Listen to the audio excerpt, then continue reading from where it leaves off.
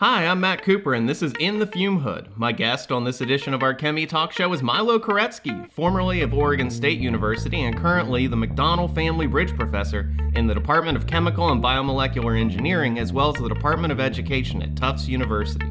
In this edition of ITFH, Milo shares deeply interesting philosophical thoughts about effective conceptual teaching and engagement, illuminates the thermodynamic threads present in a common phase diagram, and even gives yours truly a question from the AIChE Concept Warehouse live on a hot mic.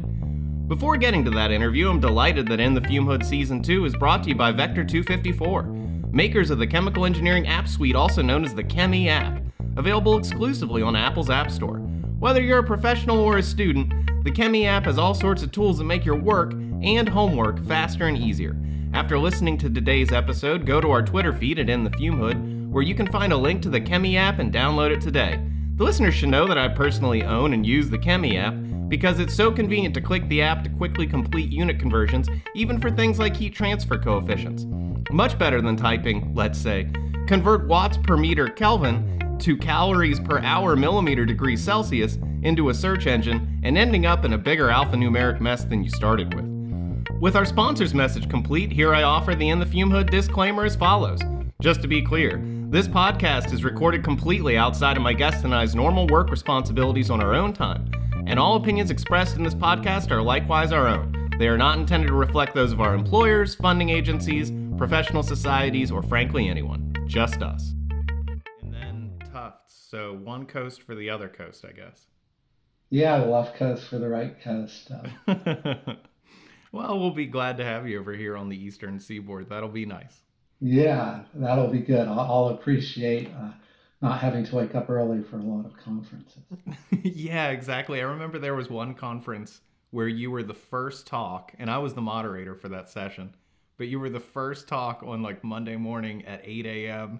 And I was I'm like, sure it I was was like, a, I'm sure I was a yeah, mess. I felt bad for you because I'm like, poor Milo. Of course they put him first at 8 a.m. It's 5 a.m. to him. Poor guy coming all the way over here. Yeah, I was probably on autopilot for that one. Yeah, well, as far as I remember, it was still a good talk. So, you didn't let on that you were I sleepy. faked it pretty well. Milo, I wanted to just say I'm super excited to have you on this episode of In the Fume Hood. I've always liked your stuff, and it's just a real thrill for you to be here with me today. Yeah, thank you for inviting me. I look forward to chatting with you. Yeah. Well, I wanted to start just by talking with you about your background because, I'm always fascinated by people who can do everything that's associated with being a research professor, which seems like, a tenure track faculty member, because that seems like such a huge undertaking, and then also do education research. And you had a really interesting sort of background because your early part of your career, your technical career, was like your research was on things like thin films and plasmas, etching, corrosion. I know you had some articles in like the Journal of the Electrochemical Society, which I used to publish in. And then you kind of transitioned into doing engineering education research sort of slowly. And then it kind of picked up steam. And now that's what you do for your career. And so I'm just kind of wondering, like, how did that happen? Like, what made you get interested in engineering education research and kind of change your research focus? Well, you might say it was a midlife crisis, but no, so I started out, meandering through. My PhD was at Berkeley in chemical engineering, but I was in the College of Chemistry, and that was really fundamental based research. I was actually developing a technique in molecular spectroscopy, so looking at species in a plasma and trying to measure atoms. And the approach was that, well, if you can pop from spin up to spin down if you put in microwave radiation. So we modulated that with a magnetic field. So I mean, that was like hardcore physical chemistry. I can make an excuse that it was chemical engineering because the understanding the kinetics of those processes was important for uh, polymer etching processes and other type of things. But it was really a fundamentals type thing. Then when I went to Oregon State University, still an R1 institution, but maybe not with all the gravitas that Berkeley has. I switched my research direction to look at problems which were more grounded in application. So, looking at things like, you mentioned the corrosion research. That was actually, there's these beautiful coastal bridges and designed by an architect, McCullough, and they were built in the early 20th century. But when the contractors would run short on water for the concrete, they just grab some seawater and throw it in there to make the mix right. So there's a bunch of chloride ions kind of embedded in there. And so these bridges are corroding. And one of the strategies is to deposit a thin film. Zinc was used, we explored titanium as well on the exterior of the bridge, and basically get that film to oxidize instead of the reinforcing steel at the interior. So you just send electrons from whatever metal that is to the inside. Anyways, I'm doing this stuff working with, that one was the Department of Transportation, did a bunch of work with high-tech companies too. Part of it, I was hired in the Oregon Joint Graduate Schools of Engineering as what they call the Silicon Forest was taking off in the greater Portland area in the Northwest, and one of the missions was to provide technical support. So as I was interacting with these companies, there was one microelectronics company in particular who the lead on the project. During a break we were chatting, and I was asking him, well, what's good, what's not so good about our graduates, and he's a very frank person, and he told me that, well, the technical skills are good as long as it's very constrained, but they need more reps. And I'm like, what do you mean they need more reps? And he's like, well, it's out of the gym. If you want to get good at something, you focus on it and you develop it. And they need stuff that's more like the stuff they do in industry, which is messier, and they need to figure out how what they know applies to that, and sometimes make decisions when it doesn't. That's really fascinating because I know I've had students for like senior design projects get kind of frustrated with the open ended nature of it. And I literally once had a student say that at the end of it, they wanted to know what the answer was. Like, how close did they get to the right answer? Yeah, that's so true, and you can't blame a student for that. They've had 15 years of being successful getting the right answer. It's reasonable to think that your idea of knowledge is that there's a right answer. So it's like, why do we wait till the 16th year to do that stuff? And not everybody does, and it's percolating back. But we could do a better job as engineering instructors. But you bring that point up, and it's interesting because so the root is what in our learning processes how can we improve our learning processes so that students are more ready for practice, for the type of work they'll do in their careers. And being an engineer, I like to design things. And so this led to design of a senior project where we created a technology tool to mimic literally the process I was working on with this person. And this was our virtual chemical vapor deposition laboratory. But it was really it was a process development project, but students could do a lot of reps. They could design experiments, collect data, and interpret those, importantly, to modify things. And the whole idea was to submit a design by the end that met a bunch of competing constraints.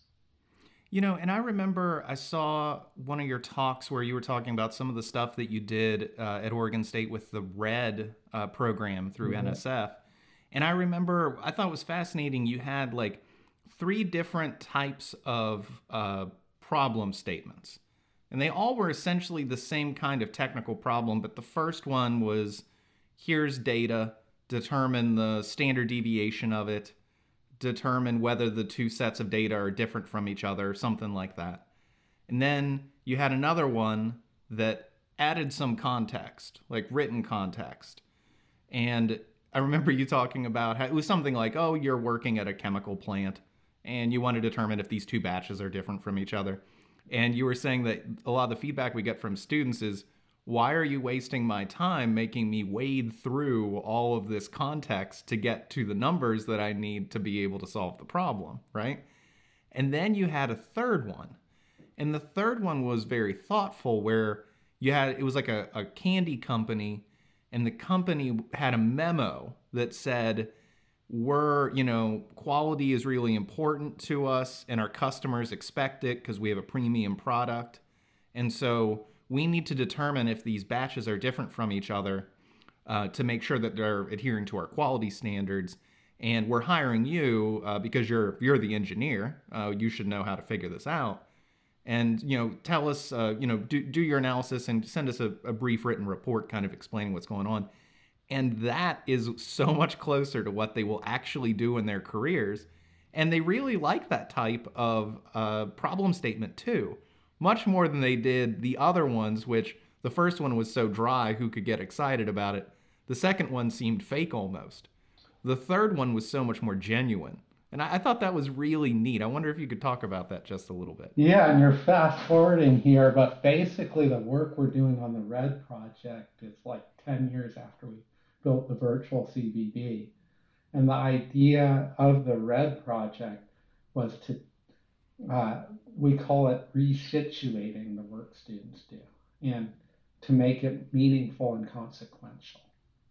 So, and it goes back to your comment of the student who's frustrated with their senior design because they want to know if they got the right answer. So, uh, what we did was it was like the project we had with the virtual CBD was a senior lab project that was like a third of the term.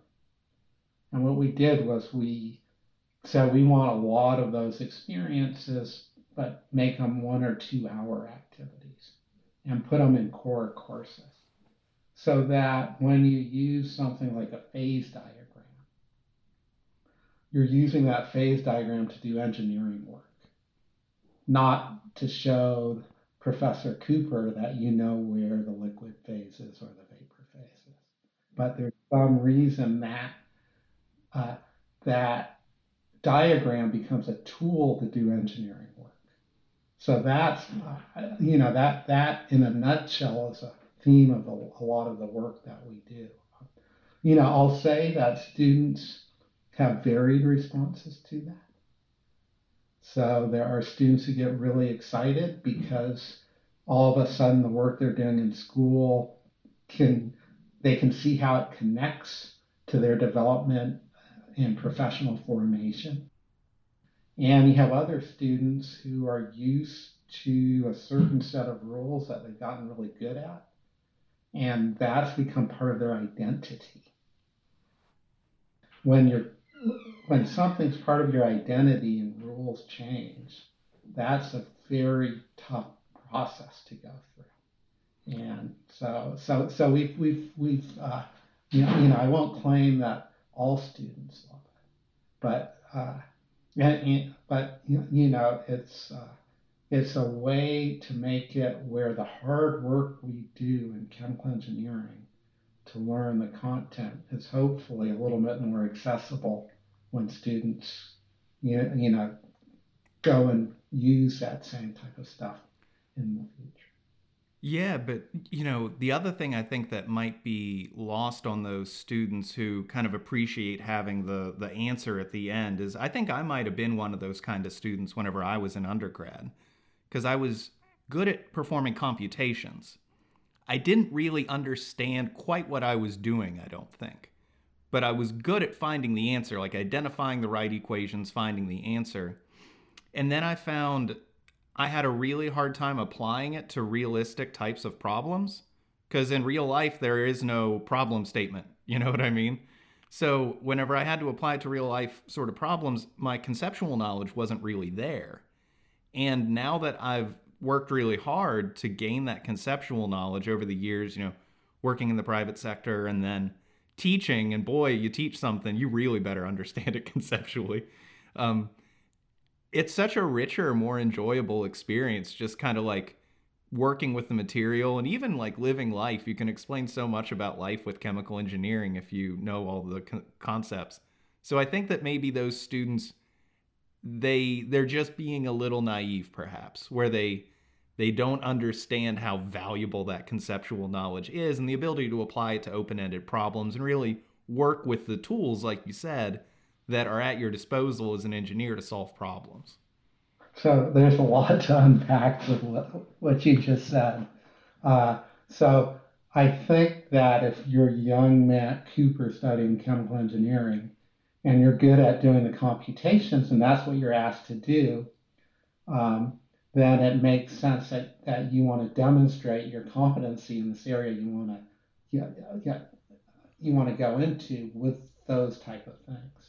So part of it is the diet that you've been given, just like our physical bodies, our mental bodies grow in certain ways based on what they're fed. The other thing that I really found interesting in your comment there was affect.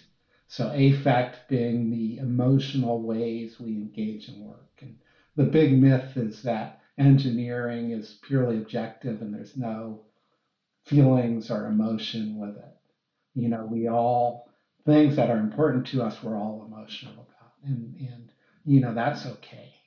But if you look at affect, as you start to form more connected knowledge, which you're talking about with conceptual understanding, and as the work shifts from demonstrating I can do something that's preconceived to coming up with creative ways and new ways to put things together, there's a different uh, there's a different way that a lot of humans interact with it, and it tends to be one, as you say, that it makes a day go by quick because Mm-hmm. it's uh, just fundamentally a different way to engage in that content. So not only are you learning it better, but actually if you can be in that space, you're enjoying learning it better. So that's pretty cool. Mm-hmm. It is really cool. I totally agree. And I think it's fascinating too because the stuff that you do with the AIChE Concept Warehouse, I mean, the listener knows that I just adore the AIChE Concept Warehouse. I think it's great. But I remember I first learned about it at, like a lot of people that I know did, whenever we went to the ASEE summer school in Maine, which was like was it 2011, 2012, something like that? Something like that. Yeah. I think so that summer school, I think it was 2011, was the official public release of the concept warehouse. I can't believe Oh, okay. we're coming up on a decade. But Wow, that's awesome. I yeah, still have the little, I'm not sure if you remember, but like everybody that attended the first session that you had for that, they got a little AIChE Concept Warehouse mug. yeah, I got I, s- mine for sure. Yeah, I still drink yeah, coffee out of that mug, if you great. can believe it. Yes, Um, I did. So but hopefully you got more out of the session than than a a coffee free mug. Yeah, coffee mug. exactly. No, but I thought that was so cool because first of all, I had never seen anything like that before. Conceptual questions in engineering where you kind of present a situation and it could be something like off the top of my head, I remember one that is about ice in a cup. You're trying to cool down a drink, and what's going to cool down the drink faster? Is it going to be a kilogram of ice that's in like 1 inch by 1 inch cubes, or a kilogram of ice that's in 1 centimeter by 1 centimeter cubes? Which one's going to cool it off faster? And, just there's no calculations there. You don't have, they're not saying put a box around the answer. It's what do you think? Based on everything that what do you think? And I thought that was so interesting and just something I hadn't seen before. And what's more, I really wish I had been challenged with those types of questions when I was an undergrad, because I think it would have really forced me to learn those concepts and like make those connections in my head between the computations I was doing and then the conceptual like underpinnings of those equations and everything. That would have helped me so much. So I use those in pretty much every course I teach. For whatever course it is, I end up using questions from, like the AIChE Concept Warehouse, because I think it's such an effective way to see how people are thinking about things. And there's always common misconception type answers that are there too. And I like to use them where I'll have the class take them and I'll make them like low stakes quizzes. But I'll have the entire class take them and then turn them in. And then I'll immediately go up in front of the class and, kind of project the quiz on the overhead, like the document camera. And then I'll explain the answer. And then I get students raising their hand, kind of to say like they're ready to argue with me about the result because they have a misconception. And it's wonderful because they explain their misconception and it's in front of everybody, and other people in the class share their misconception or kind of like rooting them on, and then we can identify that misconception and like do the just in time teaching, right? I can say like, I'm glad that you guys have brought this up because we need to like make sure that you're thinking about this the right way before we keep going on with our content, because we're going to build on that concept that you guys we just talked about. So if there's a problem that anyone has with this concept, let's fix that. And then we can keep going on with the rest of class. So I love the concept warehouse. And I'm wondering, I know that there were some conceptual inventories in other fields. And I remember you saying that like physics had some of these and you wanted to bring them into like chemical engineering. And I just want to know like, how did you run across those? What made you want to get them into chemical engineering? Like, what went into building the concept warehouse from the ground up?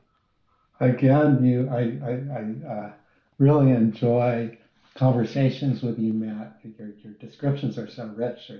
There's a lot there.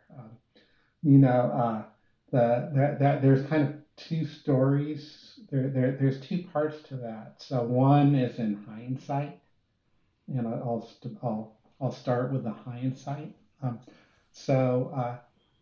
Experts have compiled knowledge, and most people that teach chemical engineering, at least we hope, are experts. So what that means is that when you do some type of written work, you solve the pipe flow problem and get the parabolic profile. That means a lot to an expert. But the novice might be interfacing with it very differently, recognizing a pattern and repeating the pattern rather than all of the compiled understanding that an expert has. And so as you say in physics, there's an interesting story. So um, this involves a concept inventory, which is a little bit different than a conceptual question for learning. This is a concept inventory is a set of questions that's been psychometrically um, uh, uh, developed to be a measure. So it's an assessment more than a learning tool. But the original one that had such a big impact was a force concept inventory that Halloun and Hestenes developed for physics. And that's really changed the way introductory physics has been taught. And what it did is it revealed that in mechanics, students can answer algorithmic problems correctly, but have a very hard time with these, what happens in this situation questions. And kind of one of the originators to use these type of questions for learning assessment and learning are intertwined, so I hate to make those binaries, but use it as you describe your use as part of instruction rather than summative assessment of learning, which concept inventories are, was Eric Mazur. And Mazur, the story goes that Hestonese, he saw Hestonese give a talk and he was like, well, you're at Arizona State, but my students at Harvard, they would get that stuff right. So Hestonese is like, okay, why don't we try? And you know how well the students at Harvard did? Probably just as well as the students at Arizona State. Yeah, you got it. And which wasn't that well because, Mazur had this, very bright physicist had all this compiled knowledge that his students didn't have. So, the goal of the concept, there's lots of goals of the concept warehouse. One is around instructor practice, but one of the ideas is that if you take the equations away and just have students think and reason through things and think with one another, then they develop connected knowledge and they build a richer understanding, which makes it so when they solve problems, they're approaching them more like that expert instructor. There's a better alignment there. So that's kind of some of the I guess learning perspective on it. The other half of it is a much more practical thing. So in engineering at Oregon State, there was a wireless laptop initiative. And so all our first year students, and this was in the 20-aughts sometime, all of our first year students needed to invest in a laptop. And this college invested a lot of money to put wireless infrastructure. Now we take it for granted, but it was emerging thing at that point. But nobody had developed any specific educational uses for these wireless laptops. There's no reason a student can go downstairs to the wonderful computer lab that we had just had donated and do that work on a desktop. So I developed a system. I got the L.L. Stewart Faculty Scholar Award. It was an inaugural award. And the pitch I made was that I wanted to use the laptops as a teaching tool in class. I mean, this is before cell phones, when everyone had a computer in their pocket. But so that we developed the predecessor of the Concept Warehouse, which we called WISE, which was the web-based interactive science and engineering learning tool, the WISE learning tool. And that was so that we could have students engage in content as you describe and interact, and I could get that information not on a pile of written things on my desk, but I could get it in real time as they submitted it and see. One of the rich things, as you've done work on it, is not only having them answer, but having them write explanations. I could see what their answers are, and I could see what those written explanations are. So, WISE just transformed the way I taught. And at that point, my thinking was, well, this is kind of too cool to just be doing here. At the same time, we had developed these virtual process development projects that weren't picked up so much by the community because they're pretty complicated pedagogical things to implement, and it's pretty different than people are used to. So the Concept Warehouse was like, well, this is pretty cool, and I'll bet faculty will use it. So I started, with that project, I really started thinking about, well, busy faculty who are within cultures, what can support them where they're at, rather than, hey, this hiring manager that I'm working on a project with has an idea and we'll build this crazy thing to meet that need that I'm really into. how does that fit within other environments? Well, and I like it too because, I've written some of my own conceptual questions, and I wouldn't ever have done that had it not been for the Concept Warehouse kind of showing me a template to be able to use for that. And so little things like in my material and energy balance course, I really like to have sort of like, here's a system, draw the box that would have 0 degrees of freedom, right? And so I never would have thought to do kind of a quick little one-off quiz sort of like that without the Concept Warehouse. So like if there's a concept that as an instructor you want to know whether the students know it or you want to help them learn it, or depending on what your goal are, is it learning, teaching, or is it assessment, the AIChE Concept Warehouse and all those conceptual questions kind of show you how to do it, because you've seen so many, because there's hundreds, thousands of these questions on there. So by the time you see a few of them, you're like, I see what they're doing. You identify a concept, you identify that has like common misconceptions, and then you can kind of like help the students work their way through that. I think it's really just it's such a unique way of teaching that I wouldn't have ever thought of. Yeah, so part of the goal is of the concept warehouse is to actually support developing instructional practice. It's not saying that there are folk. So it's a different professional development model than your dean saying, oh, go to this flip classroom workshop and come back and flip your class. But it's more like a tool that can support instructional practice and help that emerge. We have a project right now, which is based on mechanics instruction in engineering.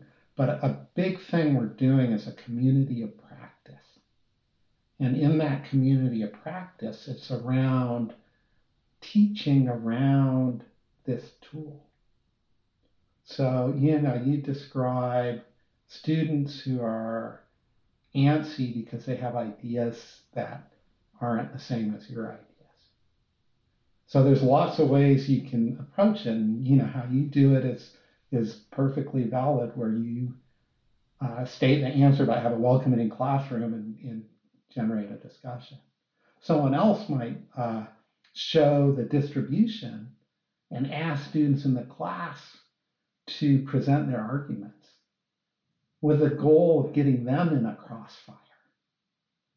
So then they have authorship and they're doing the sense making. So there,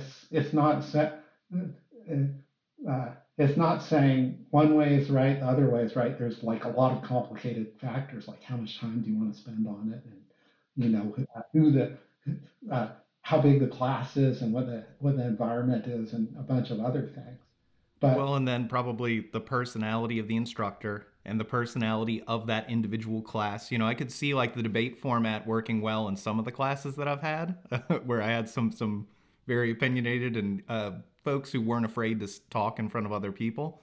Other classes I could see with a different personality, they'd be like, yeah, I don't really feel like having a debate over this, Yeah. So it's like, yes, you want to build on kind of the culture of the class, and you're right, each class has different culture. Yeah, and I've told this story before, and I don't know if I've told it to you or not, but whenever I was a kid, I remember that I had just recognized that if I went outside to the back deck in the middle of the summer with a glass of iced tea, that water would accumulate on the outside of the glass. And if if an adult had said, "Hey, Matt, you're a bright young fellow, why does that happen?" I thought, because I was a child, I've got a glass of iced tea there. Where else is the water coming from? Yeah, it's going out. It's going through. It's got to be coming from inside the glass, right? What, the invisible water vapor in the air? I was a kid. I didn't know that. But of course, the thing is that if I had said, oh, you're asking me what's going to happen when I take this glass of iced tea outside, there's going to be water on the outside. They'd be like, wow, what a bright young man. But I had a huge misconception about what was going on, right? And so I actually like to tell that story to my students because it's like, hey, people have misconceptions all the time. Like, I had misconceptions too. Like, it's not a problem. We just need to identify them and then deal with them. So what if we drop the label misconceptions? What if we said you had some ideas? Yeah, Because exactly. things going through stuff and appearing on the other side is not an unreasonable thing, right? If Mm-hmm. we say that you've experienced times when, I mean, why do I need to pump my bike tire up regularly when I go for a Yeah, exactly. ride, Yeah. right? So it's not because the air's landing on the tire from the outside. So it's not unreasonable to have that idea. Mm-hmm. It's just that idea doesn't necessarily fit in this situation. So what are other ideas, and how can we work through the ideas? And as we work through the ideas, build this connect. Pretty neat stuff. So I really like the Concept Warehouse just because I think it gets at a lot of those kind of things that, like you said, people have ideas about how these things work, and it's fun to play with those, especially with things that we know people sometimes have the wrong idea about with the physical phenomenon that's going on. You can really probe at that, and you can be like, so let's see, do you have the right idea about how this phenomena works? I just think it's a very fascinating way to do it. So I'm a huge fan, as you know. Awesome. One more point here is that uh, I think a common thing for experienced instructors is students who can answer things on the test, but they're in some project situation and they don't activate that. I referred to this a little bit earlier. Um, and one thing about working with that idea that the water is going through the glass is that we're modeling with students or for students that uh, the resources you bring from your life experience are part of engineering. It's it's not that, hey, there's this book way to think that's different than the ways you think. Uh, I was just at a talk where someone was describing team interactions in a first year course. And he described one member of a team talking about what he had as a farm. And he called that, quote, redneck engineering. Hmm. And that was interesting to me because there was an implication that there weren't funds of knowledge from that experience on a farm. Like, you're on a farm, things break down, and you got to figure out how to get them working, and you have a set of resources to get them working, and you can't necessarily do things that aren't expedient. Does that sound like engineering to you? Yeah, absolutely. In fact, one of my favorite professors at West Virginia University, where I went to undergrad, I'll give him a shout out. His name's Al Stiller. Fascinating gentleman, and he grew up on a farm, and he had the best stories. And his class was a unique one to take because it was a material science course that I particularly remember that I took from him, and the whole class was just him telling stories. And it would be a story about like how he had an old Volkswagen bus, and it had the sheet metal that you could actually see the individual crystals of the steel in the sheet. And he said that he noticed that when one of the crystals started to corrode, the entire crystal would corrode away, and then one of the adjacent ones would corrode, and it would corrode away. But it's not like they all corroded at the same time. And the reason why is because it's like a sacrificial anode. That one in particular crystal was the one that was most likely to corrode, and so it's going to corrode, and then it's the one that's next most likely, and so on and so on. But he would just tell these stories, and that he would explain it that way. And then his exams, I always wondered how much I was actually getting out of the course. And then his exams were always explain the concept of a sacrificial anode. It was things like that, where like by listening to his stories about things he had encountered in his life, I actually somehow knew all of these things because of the way he had presented them. It was just a fascinating way to teach that I think I'd have a hard time replicating, but it was so cool. And I agree with you. Him growing up on a farm, he had so many observations that he had made. And by going through and becoming like a PhD in chemical engineering, he could look back and understand why all those things had happened. one thing I like about that story you tell is the idea that he's aligning assessments with how you're thinking and learning in class. So if for example, if you're doing concept-based instruction using the concept warehouse, but you just give algorithmic problems, Mm-hmm. then that's not aligned. And there's lots of issues with having instructional practice that's not aligned. So I appreciate that aspect of the story as well. So, onto a different topic, Milo. I wanted to talk with you about your thermodynamics textbook because you also somehow have found the time to write a textbook. It's called Engineering and Chemical Thermodynamics, if I remember correctly. I've actually got it on the shelf. And I wonder what made you want to write a textbook? So many people have written textbooks have told me like, never do it. It's such a time sink and it's not as rewarding as you think. But I'm wondering what did you think of that process and what was maybe the most rewarding and least rewarding parts of writing a textbook? Yeah, it was certainly a moment of delusion that got me going on that. And so I refer to connected knowledge when I talk about the concept warehouse. But one of the issues I had with thermodynamics texts, and there's no shortage of them, is that they did not uh, engage students in understanding in ways where uh, topics built on one another and students could connect to. And one of the reasons for some of them is that in classical thermodynamics, molecule is a bad word, right? It's all macroscopic observable. But as chemical engineers, it goes back to this idea of resources we understand and can explain things. So I was like, this would really help students learn. So it started out as a set of notes, and then it kind of evolved from there.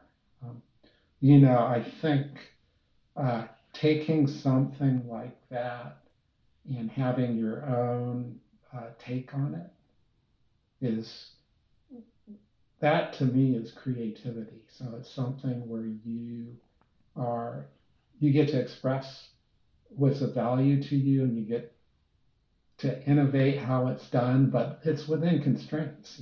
There's content there and there's expectations. So, in my professional life, the expression of creativity through that textbook is something that is really rewarding. And I'll never do it. I'll never write another textbook, but I really appreciate that.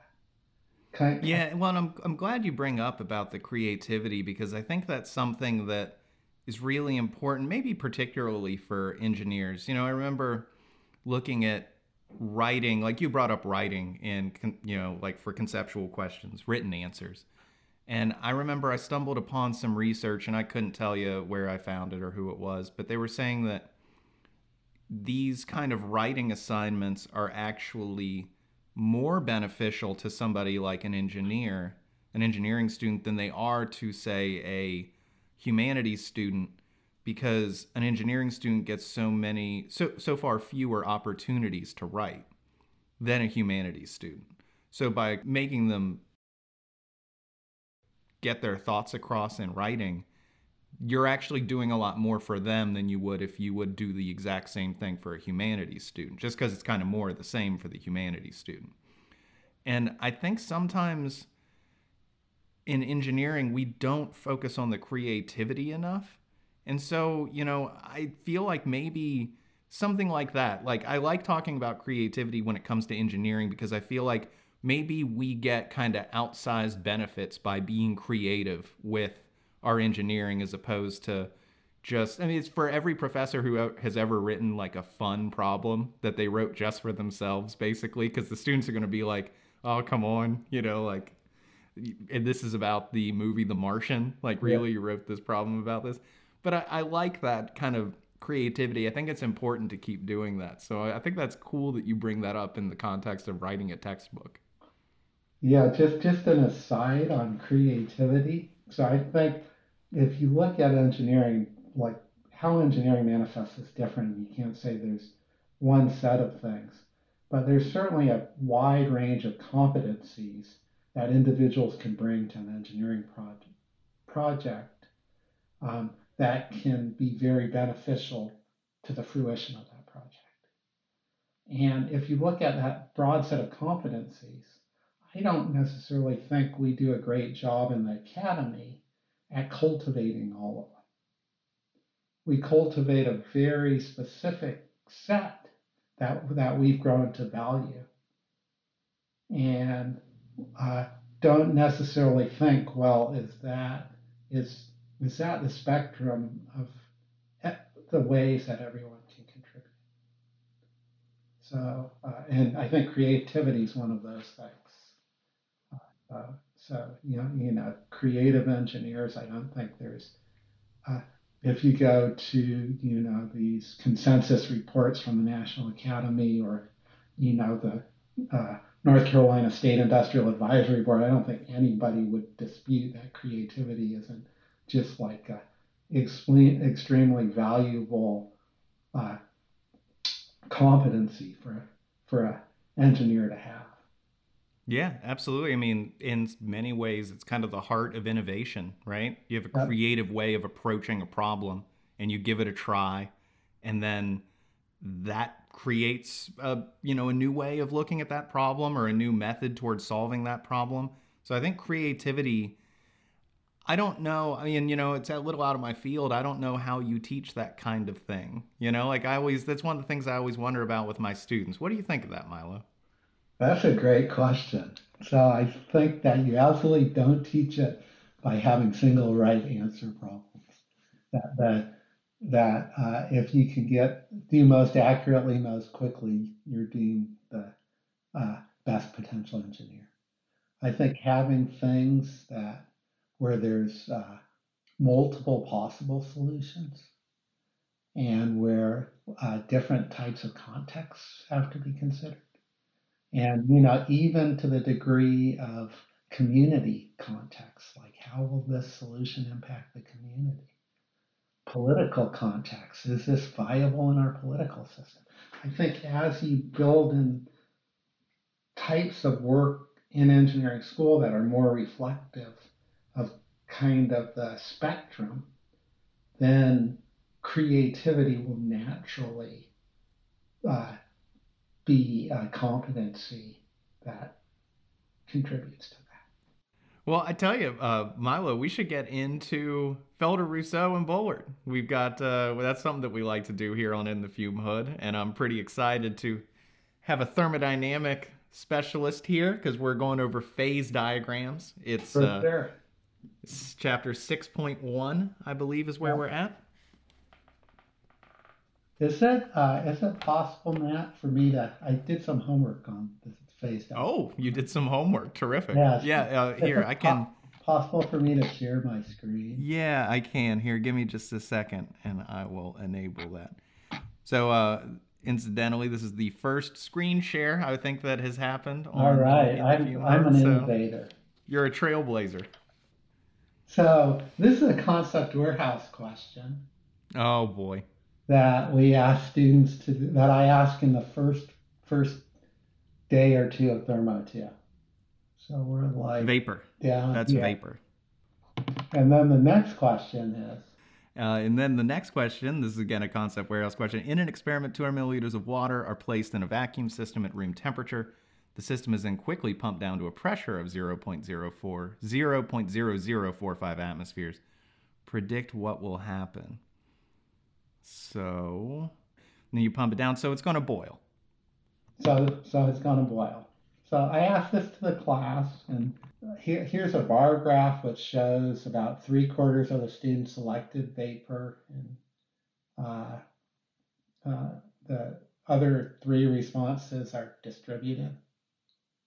So this says 3/4 of students who've taken material and energy balances in Thermo 1 understand it's a vapor, and 1/4 don't. Or they're just not there, or for some reason they're picking other answers and they're not engaged enough. But for the second question, was an open-ended question? Oh yeah, okay. So it's going to boil because you're dropping the pressure, right? Which is the same thing in many ways as raising the temperature, at least as far as that phase diagram is concerned. So that's what I would say. Yeah, Oh, and here's some interesting ones. and these are ones I just selected during class. Okay. So for the listener, there's some interesting ones. So like as the pressure drops, the liquid will slowly evaporate, but since this is subtle, it will be in a liquid vapor equilibrium. Another one is liquid water will quickly boil off, leaving only water vapor at room temperature. And then the last one, liquid water will change phase to vapor due to the decrease in pressure at constant temperature. This can be seen with the phase diagram. Interesting. So they're using the phase diagram as a tool to predict what will happen. And I want to share with you a video I show after this, and you can describe the video. And I have to give props to Matt Liberatore because his YouTube project, Mm. uh, one of his students in his YouTube work found this video. And so it's like, again, shifting from the idea of the individual to the social supports. But I'm going to pull up this video and I'll let you describe it, Matt. Okay. Listener. I'll paint a picture with my words. Yes. So it looks like it's a vacuum chamber. You've got some liquid water in a beaker being poured into a beaker. Okay. Okay, I am going to hit play now. Okay, so liquid water in a beaker, and then they place the glass part of the vacuum chamber on top, and they start dropping the pressure. And you see it boil pretty vigorously.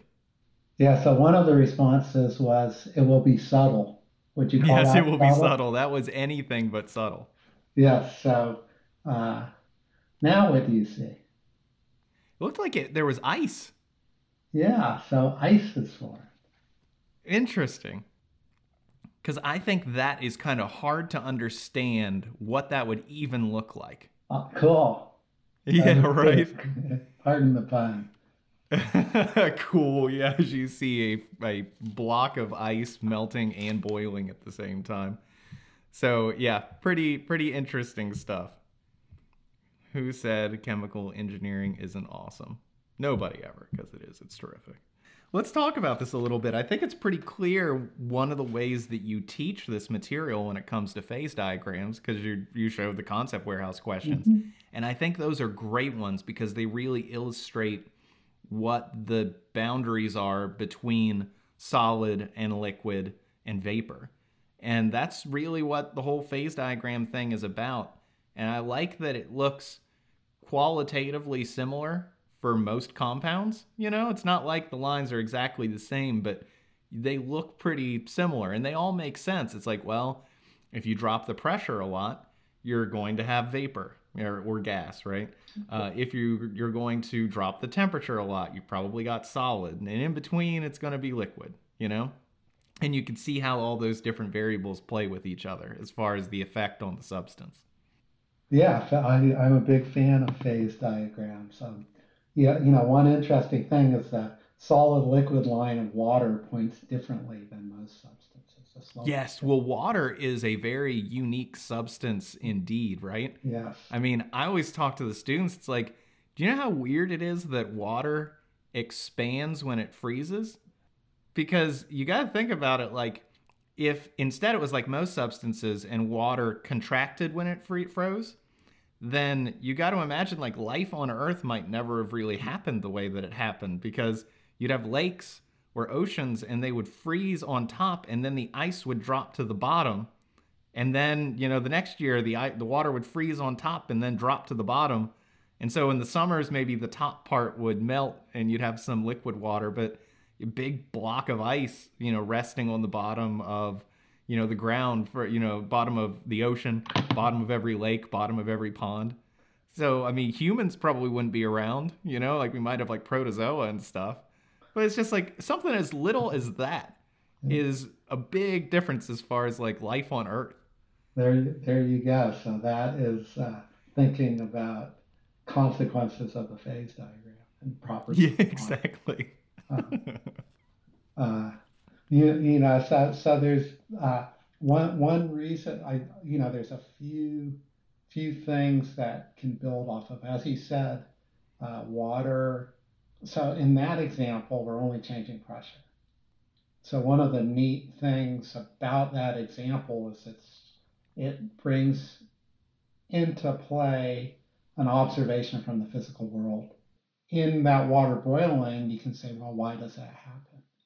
And that can motivate the development of Gibbs energy.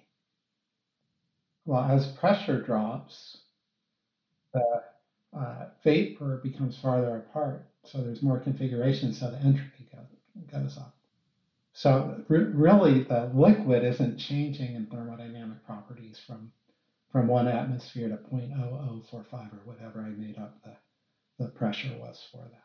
But the vapor at those pressures are an ideal gas at the same temperature. The enthalpy is not changing, but the entropy is. So if we take H minus Ts, we can see G goes from being lower in the liquid at atmosphere to being lower in the vapor at vacuum. So what does that help us do? That helps us predict what happens. And, a lot of folks were able to predict what would happen. Now, Interesting. the other thing is we observe something. We observe that ice formed. And this is where the phase diagram becomes really useful.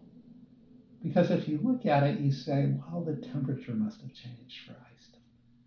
There's no way at room temperature, there's no solid there.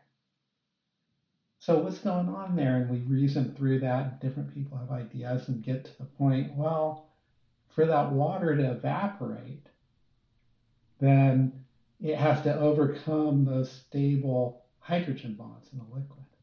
And that takes energy. But it's in a vacuum, so there's not much convection going on. Low temperature, not much radiation. So where's that energy coming from? Well, it's just borrowing it from the remaining water. But Yeah. and so you can create, so you can predict what happens using the phase diagram, but you can also use it to explain a phenomenon that was unexpected. Mhm. So that is how conceptual tools can be useful in engineering. Boy, I really like the thread that you started pulling with the phase diagram there, Milo. That's pretty cool. So that's my take on Felder, Roussel, and Bullard 6-1. Nice. Nice. Well, I'm honestly, I don't know what to say. I'm really impressed. I never would have thought of all that. But I guess that's what happens whenever you are talking to somebody who wrote a thermodynamics textbook. I suppose that's what you get. So, Milo, thank you so much for that. That was awesome. I'm curious too. One of the other things we like to talk about on In the Fume Hood is music. And Yeah. I have gotten to learn about a lot of our colleagues' musical tastes, over the past few months. And so I'm curious what you listen to, Milo. What do you have on your stereo or your headphones? What do you listen to? Well, so right now I do most of my listening when I'm riding the Peloton. So with the pandemic, we bought a Peloton. Do you know what one of those is? Yeah, the bikes, right? It's a bike, and you take exercise classes, and they're to music. And in the rainy winters in Oregon, when you don't want to be going to the gym because you like your health, that was the Right. thing. And it's kind of limited in terms of music there.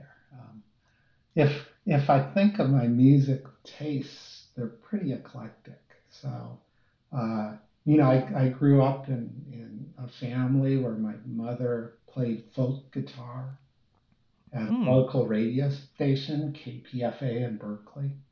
Wow. I had no idea. Yeah, so she'd go weekly to do that. She had this killer Martin guitar, like circa, I don't know, 40s or something, maybe 30s, but it was just a sweet instrument. Um, and she was into kind of folk music, uh, Pete Seeger type. My mom and dad were really into Joan Baez and then Bob Dylan, so that type of stuff. You know, I'm a big Bob Dylan fan myself, actually. yeah. So So there's what a great lyricist he is. And there's some great footage of Bob Dylan interviews, and he's just that early Bob Dylan spirit where he's oh yeah. playful and soulful, and it's like he like cuts through motives so quickly. I actually saw him live with Paul Simon. This was back in like the year 2000. Uh, They were doing a tour together, and I got to see them both live. And Bob Dylan. Let's just say his voice is very different now, or back then, I suppose, than it was back in his heyday, whenever he was, singing all those songs. yeah, well, he's always been pretty gravelly. Yes, yes. I've seen Bob Dylan quite a few times as well, and Paul Simon a couple times. The latest time we saw Paul Simon was up the hill in Bend. They have outdoor concerts there. That was only a couple of years ago, but yeah, they're both wonderful to see. When I was in graduate school, I saw Paul Simon with Lady Smith Black Mambazo on the Graceland tour. Um, and Graceland was really interesting. There's some controversy over, did Paul Simon appropriate this music or not? But uh, since politics is a no-no, I won't weigh in on that controversy. I see. But the music is just wonderful. I had not heard music like Graceland, like at that show until I went. Yeah, yes, since then I've listened to some. So, your eclectic music tastes move on from that sort of, folkier, very lyric-driven type of thing to what other genres? Well, so I'll just do this in a historical context. But as I was growing up, kind of there were two influences, kind of through my peers and my older siblings. But one was, the San Francisco sound was happening. So that whole improvisational long song type thing, Jefferson Airplane, Grateful Dead, that type of thing. And then there were these massive outdoor shows called Days on the Green. With bands like The Who, Leonard Skinner. The last show Led Zeppelin ever played in the United States was A Day on the Green I was at. Wow. So Wow, that's cool. so I got into both kind of popular rock and roll and also, kind of this alternative, more exploratory rock and roll. And then getting into that, started started getting interested in some of the derivative bands. So there was a band called Reconstruction, which was a jazz outfit that kind of came out of the San Francisco scene. And then a band, Old and in the Way. I love that name. I'm feeling it more and more every day. Old and in the Way, which played bluegrass. So what, jazz one way, bluegrass another way. Uh-huh. My when I got to college, I had a friend who grew up in New York and introduced me to the reggae scene beyond Bob Marley and Peter Tosh and Jimmy Cliff, and so learning about reggae. My son is into rap, and that's one thing that I'm still trying to develop the appreciation he has for it. Well, our listener, of course, knows I am a huge fan of rap music. Okay, And maybe you can help me here. yeah, absolutely. If you're really interested in like lyrics, and that's actually what I think is the best part of rap music, is the lyrics are actually, depending on the artist, of course, right? The lyrics are very, very thoughtful. So you might want to try listening to The Roots. The I root. really like The Roots. Their lyricists are really great. Like, not only do they write incredible songs, but they're also really good at spitting verse, I guess you could say. If you want something a little bit jazzier, a little bit more fun, because The Roots, not exclusively, but The Roots talk about social issues a lot.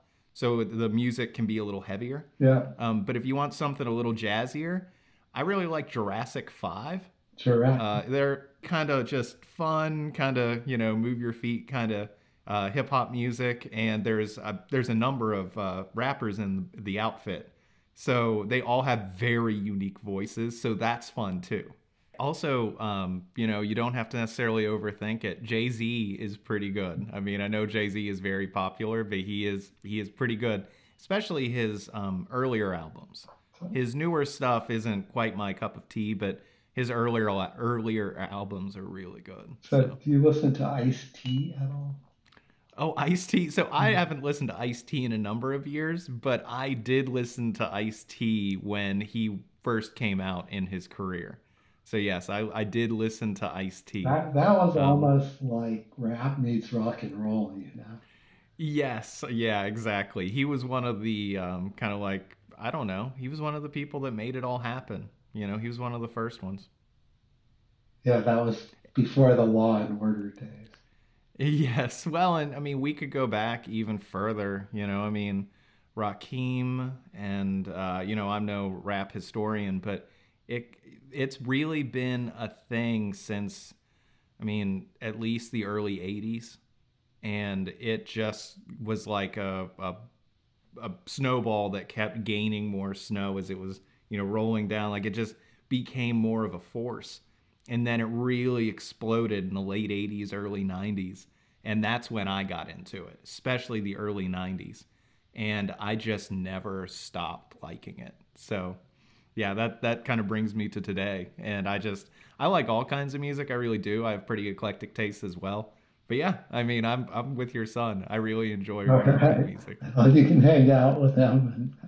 Now, I don't know what he'll think of my music taste, my rap taste. He might be like, "Oh, Jurassic 5, come on." I'll have to ask him about Roots and Jurassic 5. And I'll tell you, Milo, I know that we're just about out of time, but this has been such a delight and a thrill to have you as a guest on In the Fume Hood. You've been one of the folks that I've been wanting to interview on In the Fume Hood for such a long time, and I'm glad that we finally got to do this. Yeah, so I appreciate it. Thank you so much for inviting me. It's been my pleasure to be here, and it's always a pleasure to see you, Matt, and interact, talk. Oh, that's so nice of you to say. Did you like this edition of In the Fume Hood? Be sure to rate, review, and subscribe. We're on Apple Podcasts, Google Podcasts, wherever you get your podcasting fix. Follow us on Twitter at In the Fume Hood and feel free to share feedback, suggestions, or let us know if we got something wrong.